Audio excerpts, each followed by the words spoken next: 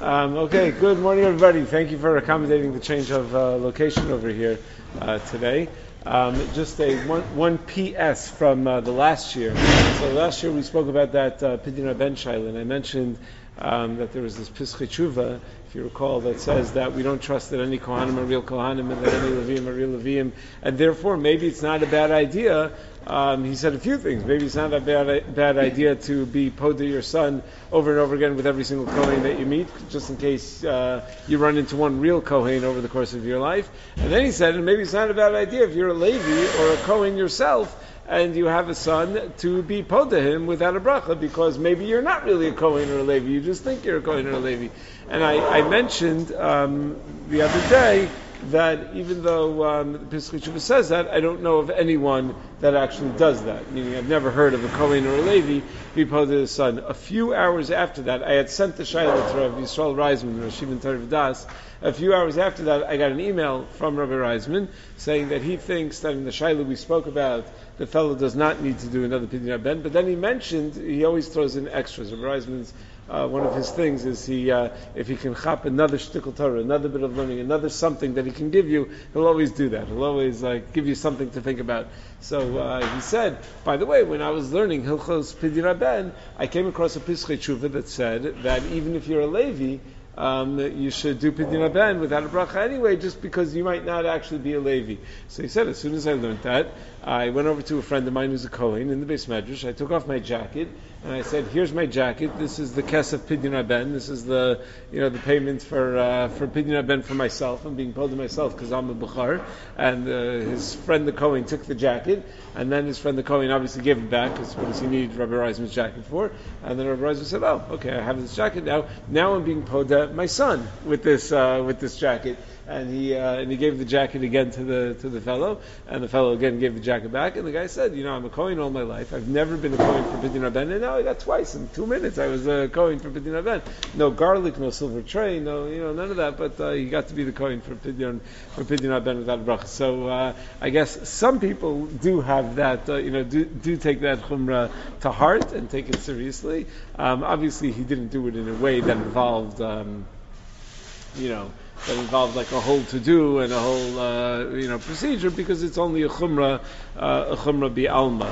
So that's why I did it that way. In fact, the guy that I was talking to, the guy who had asked the Shaila, said, "Wait a second, if I'm going to do a Pidyon Ben, maybe I should wait for the 9 days, and that way we'll be able to have a fleshig meal." I'm like, if you do it, you're doing it without a bracha and the chumrah. It's not like a real Pidyon Ben. Okay, so now on to today's Shaila. So I got this Shaila a couple of weeks ago, and I never had a chance to discuss it publicly, I don't think. It goes as follows. My husband and I aren't able to get away on vacations since we have little kids. So we'd like to rent a pool for an hour occasionally during the day while the kids are in school or day camp. There's a website where people who own pools can list their pool for rent, and people who want to take a swim can book a local pool for a fee. Would it be permissible for a couple to rent such a pool if there's a security camera in the pool area? And do we have to worry about the possibility that the pool owner may be inside the home during our swim time and he's looking out the window the whole time? Can we assume that they're not looking out the window? Thank you in advance. That was the Shaila. You familiar with this website? Yeah, it's I know the guy, Swimply. I think it's Rav Weinberger's son. Very good. I Googled it, and the COO, I think, is Usher Weinberger, and the CEO is another from Jew, I think. Yeah, who's that? He's friends with my friend's dad. Yeah, okay. My friend's dad's like an investor, one of the first. Nice. It seems that they did well, because it seems like the thing is worth $200 million now. So it's yeah. It was on Shark Tank. Yeah, they did not get an investment on Shark Tank, but they got the publicity that they needed, right. And it took off. So this is something called Swimply. It's run by From People, and they want to know: are they allowed to rent a pool through Swimply and then have the wife not being dressed in what do they call it, schwimmkleid, right? The full. The full covering. She just wants to go in regular bathing suit. So is there a problem? So I right away went on the website to see if there are any policies about privacy and whether you're allowed to look at the people that are swimming, and if the people that rent out the pool have signed some sort of agreement not to do so. I couldn't see it. All of the policies that they have are about appropriate behavior if you're renting the pool, meaning that you shouldn't be smoking, you shouldn't be making too much noise, and you shouldn't. And I know a guy who has a pool and who rents it out in Swimply all the time, and his neighbors tell me that those policies are not strictly adhered to. There are just people getting high all day outside at this guy's pool. So it's not necessarily policies that are adhered to, and the policies don't even cover this kind of behavior anyway. It doesn't even. So what do you say? Are they allowed to rent the pool and rely on the fact that nobody's looking, and even if they're looking, it's not my problem that they're looking. I'm in a private place. I'm in a pool in a private area. Someone happens to be, whatever, some sort of peeping tom or something that wants to look in. That's their problem. It's not my problem. So what would you say? Is it really a private area though? So how do we define a private area? Is this really private? If there are security cameras there, and there's an owner of the home who has access to the security cameras, and he knows that there are strangers there, so that's like, is that so crazy? He's a peeping Tom because he looks at his cameras? Meaning it's very likely that he wants to look at his cameras because he wants to see that you're not doing anything illegal or anything that's going to, damage his, whatever, his grill that's out there or whatever else, his flotation devices or whatever that he has in the pool. I'm sure he also comes out to check on them and asks if they need anything or that. Stam, to be a nice host. He may say, anyone want lemonade, or if you need another floaty for your kid or whatever, he might come out to check on them. So, right, so is that an issue? Does it matter if the owner is a Jew or not? Does it matter if the owner is a Jew or not? In which direction are you asking that question? Meaning if it's Lifnei Iver, maybe. So if it's an issue of Lifnei Iver, so you taina that it would only be Lifnei Iver if he's a Jew, but if it's a non-Jew, then it's not going to be. Unless it's telling on the woman herself, and then it doesn't matter. Okay, good. So I like the way you're thinking. So that was my initial thought as well. Rav Schachter told me also something similar, but the opposite. And we'll get to that. We'll get to that soon. Meaning a similar chiluk, but in the opposite direction to what I was thinking. So let's take a step back over here and let's talk about what the issue even is. What's Lifnei Iver for what? Meaning, what's the person going to be violating? What's the other person going to be violating? So the issur that the other person will be violating is what we call the issur histaklus, what's commonly referred to as shmiras ha'einayim, that a person has to be careful about what they see. This is a pasuk in the Torah in Parsha Shalach. We say it every day in Kriya Shema, Lo sasuru acharei einechem. And the Gemara in Brachos Tafim Beis says that means you're not supposed to look at sexually explicit things or anything that is arousing to a person in a sexual way. Rashi on the pasuk says, because when you look at something like that, the way the human mind is trained to work is that your eyes see something, and that is ma'orer, a certain taiva that causes you to very much want that which your eyes see. Right, l'mashal, you're walking with a toddler and or a 5-year-old, and the 5-year-old is not asking for anything, not asking for an ice cream cone or anything, but then they see someone else coming down with the other way with an ice cream cone. What's the first words out of their mouth? I want an ice cream cone. Right? I mean, they didn't want an ice cream cone 30 seconds ago. Did you suddenly become hungry? Why did you want an ice cream cone? Because that's the way God made us. That when we see things, we want. Right? Meaning that's ma'orer taiva. It causes us to want to do things. And once we want, we tend to do. Right? When we have something, if you then present the child the ice cream cone, he'll likely eat the ice cream cone. Right? We tend to act on that desire. So the Torah, one might call this a siyag da'oraisa. Right, there is a concept of asus siyag l'Torah that we're supposed to make a fence around the Torah. So we have, but usually when we think of that, we think of din d'Rabbanan, that you're not allowed to, fix kelim on Shabbos. So the Rabbanan made a siyag that you shouldn't even, clap and dance on Shabbos lest you come to fix a musical instrument. Right, something like that. A siyag we normally know as Rabbanan. Yosef Engel has a famous piece in one of his svarim where he says, there are actually many examples of siyag da'oraisa, where the Torah builds a fence around another one of the dinei Torah. There are dinim in the Torah that are geared toward being a fence around other dinim in the Torah. Can you think of any? Yichud. Yichud is a prime example, right? Yichud is da'oraisa, but clearly Yichud is there to protect you from something much worse than Yichud. But yichud itself is da'oraisa. It's the Torah itself making a fence around another din. So Rav Yosef has something like 18 examples of siyag da'oraisa, some of which are very clearly siyag da'oraisa, some of which are debatable, but whatever. So you see this concept. It could be lo sasuru achrei einechem is such an example that it's there to protect you from doing a much worse avera. There happens to be another Gemara as well. The Gemara in Ksubas Taf Mem Vav has a different pasuk that tells us not to look at things that we shouldn't be looking at, and the Gemara says that it's based on a pasuk in Devarim Perek Chav Gimel, V'nishmarta mikol davar ra, that you need to guard yourself from kol davar ra.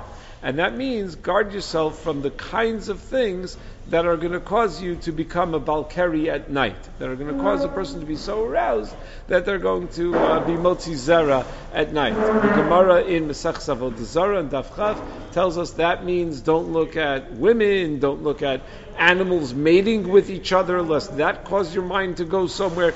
Don't even look at provocative women's clothing, even if a woman is not wearing them. These are the examples the Gemara gives. So whether it's a real drasha d'oraisa or not, here you have this second pasuk that indicates that we're not supposed to look at certain things. So back to our swimply person. So if she is dressed in a non-sanua way, and there are people that are looking at her, is that lifnei iver? Maybe lifnei iver of two pesukim of lo sasur achrei einechem and v'nishmarta mikol davar ra. Now, it is interesting. Normally, when God wrote the Torah, He didn't write the same thing over and over again, right? Meaning every pasuk in the Torah has a purpose and is coming to teach us something new. So why would there be two separate pasukim to teach us the same exact din? Right? Meaning you have two Gemaras quoting two different pasukim. You don't need to be the world's biggest brisker to realize that there are probably tzvei dinim over here. There's probably more than one din. Right? If you have two Gemaras quoting two pasukim, it's very, very likely that these are not all the same din, that there's something in one din that's not in the other. So Rav Moshe Feinstein has a tshuva in Igros Moshe Even Ezer Chelik Aleph Siman Samach Tes, where he explains these are actually different dinim. V'nishmarta mikol davara means you're not supposed to look at something that will cause one to become a balkeri at night. Lo sasuru achrei einecha means that you shouldn't look at something that will provide you with an opportunity to then go to the next step and do a further avera. Meaning, let's say you go to a movie and there's a Hollywood actress that is very beautiful, and you look at whatever, and there are scenes that are very provocative, and you look at that. So is it likely that you're going to come to have a relationship with that Hollywood actress? Good luck, right? Meaning that is not very likely to happen. So from a lo sasur achrei einechem standpoint, one might argue that you're not going to have the Nayim Roos and then the Leiv Chomeid and then you're going to take the ice cream cone. You can't even get within 3 miles of her home because there's a fence around it with security that that will shoot you dead if you try to come near her, and they'll have a restraining order against you if it's not really shaykh. But that a person will start having hirurim and become balkari, that certainly would be relevant. There could be cases where it would go in the opposite direction. What would be a case where it goes in the opposite direction, where there's no chance that a person is going to become a balkari at night, but there is a chance that a person will be motivated to do an avera? There's one very obvious case where seeing something that is sexually explicit may cause a person to be motivated to do the avera, but will not cause them to become a balkari. No chance it will cause them to become a balkari, to be motzi zara. There's 50% of the population of the world that cannot become a balkari. The women. Women, right? Okay, so women cannot become a balkari.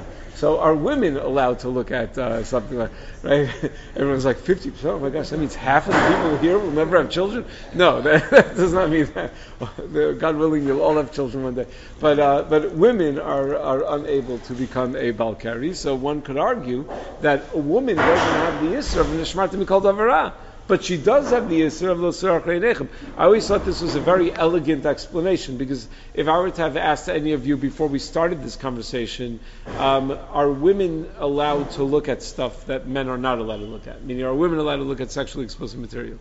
So probably all of you would have said, it's definitely not like the frum thing to do, right? Meaning, like if a girl comes back from 2 years in Mechala and like wants to go to a bunch of rated R movies, right? Probably they're not so proud of her there, right? Meaning, like it's probably not so, but it's also not the same as men, right? Meaning that would probably be our intuition. It's not the same as a man, but it's probably so. Here you have a way to define that, right? For a man to do it, it's an issur of 2 isurim. And it's smart to be called avra and Masach Re'einechem. For a woman to do it, it's a violation of 1 issur. Meaning, it's not even a violation of the 1 issur, because you said that if. yeah. So I gave the example of Hollywood actor. It's a bad example, really, because even though you're not likely to do an avera with that actor or actress, but it gets a person in a certain kind of mood where they're likely to then be overly sexually, anxious or whatever that will cause some sort of avera, even if that person isn't going to be the person. This may relate to whether a man is allowed to be maharher, to have hirhurim about his wife when his wife is in nida, right? So it's his own wife, but if she's in nida, he has no mutter. Way to do anything. What about when his wife is not in nida? Is he allowed to have room for his wife? So there's a discussion in poskim. Some poskim say, yeah, that's okay, because what's the worst that's going to happen? It's not an avera. That it's only going to. But if the concern is that he's going to become a balkari at night when he has too many yerurim, so then maybe you shouldn't have too many yerurim when he's not. If it's not at the moment that he's with his wife. I'd rather not get into too detailed a conversation about this. It's very difficult to say that a man is not allowed to have yerurim about his wife when she's tahora, because a man must have hirum about his wife when she's tahora, because he has a mitzvah to be with his wife when she's tahora, and that is a very difficult mitzvah to perform if he's having 0 hirurim. Leave it at that. Okay, so let's talk about a swimming situation. There is a concept that people often think of, that there's an issur called mixed swimming. The issur is not really an issur called mixed swimming. The issur is that you're not allowed to look at somebody who's not dressed, somebody of the opposite gender who's not dressed properly. So Rav Moshe had the following shaila. There was an all-women's pool. This is printed in Igros Moshe, Even Ezer Chelik Dalid, Siman Samach Beis Os Al. Rav Moshe was asked, there was an all-women's pool, or a pool with women's hours, let's say, and a non-Jewish man is the lifeguard at that pool. So women show up to the pool, and there is a non-Jewish lifeguard at the pool, and it's a man. So can the women go swimming at that pool? That was the shaila that was asked him. A lot of times I got this once with a rabbi who runs a girls' camp called me that they had booked a water park or something, and they rented out the whole place so there won't be anybody else there. And they called them in advance and they said, "You're sure nobody else is allowed in? It's only our girls that are going to be there." "Yeah, we're sure." And then they show up and all the lifeguards are men. And he's like, "I thought there was going to be no one else there." "Well, we need to have lifeguards." You want us to hire all female lifeguards? You never told us, they didn't think that that would be an issue for them. So now what do you do, right? Rav Moshe was asked this shaila. So Rav Moshe says that there are 2 concerns that you need to deal with.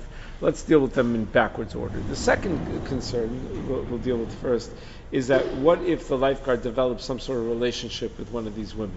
And you have to be concerned about that seeing these women and being in that environment is going to cause him to have a relationship with one of these women. So Rav Moshe says that, I don't think there's much of a concern here. The lifeguard's going to lose his job if he, ignores his responsibilities in order to sneak off with one of the women, into a side room or something like that. He'd lose his job. So he doesn't think that he's that's gonna, and imagine if the lifeguard is busy flirting with one of the women while another woman drowns. He'd be in serious trouble. He's got to be focused on what he's doing. So he doesn't think that that's a major concern. The first concern that Moshe raises, though, is a woman allowed to be immodestly dressed in front of a non-Jewish male lifeguard, right? So this, I thought, really cuts to the core of our question, right? So Rav Moshe writes that he doesn't think it's a problem. Wow, that's like a believe it or not. No, would you ever have guessed that Rav Moshe would say, no problem, wear a bathing suit in front of a non-Jewish male lifeguard, right? I don't know. I didn't see that one coming. I didn't have that on my bet of what Rav Moshe would say. So Rav Moshe writes that it's not required to dress modestly in any place that's designated exclusively for women. Meaning women have to dress modestly in a public place. But this is a place that's designated just for women, so they don't have to dress modestly in a place like that. And this is a women's pool, and therefore there's no requirement to dress modestly in such a place. There's a non-Jewish man there, yeah, but it's a women's pool, and it's women's pool hours. That's all he really says. Now, you read between the lines of the tshuva, Rav Moshe is really saying two things. One thing he's telling us is that the requirement to dress modestly in front of a man so that the man not be aroused seems to only apply to Jewish men. Apparently. I mean, why isn't it lifnei iver to this guy? That this guy's... Apparently, there is no lifnei iver on such hirur. Now, there is lifnei iver on goyim. Right? The Gemara says explicitly, if you hand a guy an Aver Menachai sandwich, you violated with Neiver Daraisa. Because the guy is Mitzuva Neiver Menachai, and if you help him do an Avera that he's not allowed to do, it's Neiver Daraisa. So what this really boils down to is, does a guy have a din of Shmir Seinayim? A guy has a din of Gilei Arayos, right? Meaning the Shevin B'nai Noach are the big three, and Aleph Beis Gimel Daled, right? That's the mnemonic. We'll discuss a different time. We don't have time right now, but but one of them is Gilei Arayos. So the question is something that's an offshoot of Gilei Arayos, not Bizrayu of Gilei Arayos, like Shmir Seinayim, or is a guy mitzvah in that? Rav Moshe seems to be assuming no, it's not your problem if the guy he doesn't have an isser, and therefore there's no problem with Lifnei Iver from that perspective.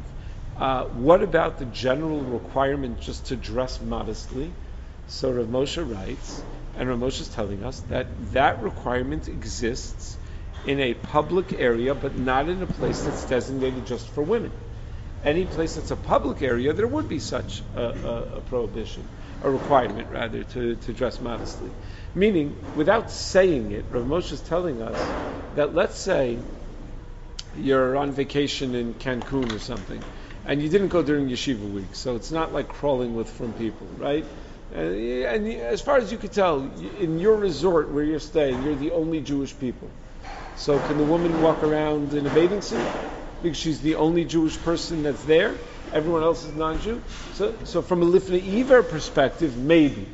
But Rav Moshe seems to be telling us anywhere that's not designated for women is a place that's public, and a public place, there's a requirement to dress tzniusdik. Right? I mean, he's telling me two dinim over here. One din is that you have to think about Lifnei Iver, and that won't apply to the Nachri. And the other din is that a public place that's not designated just for women, a woman has a requirement to dress in a tsanua way.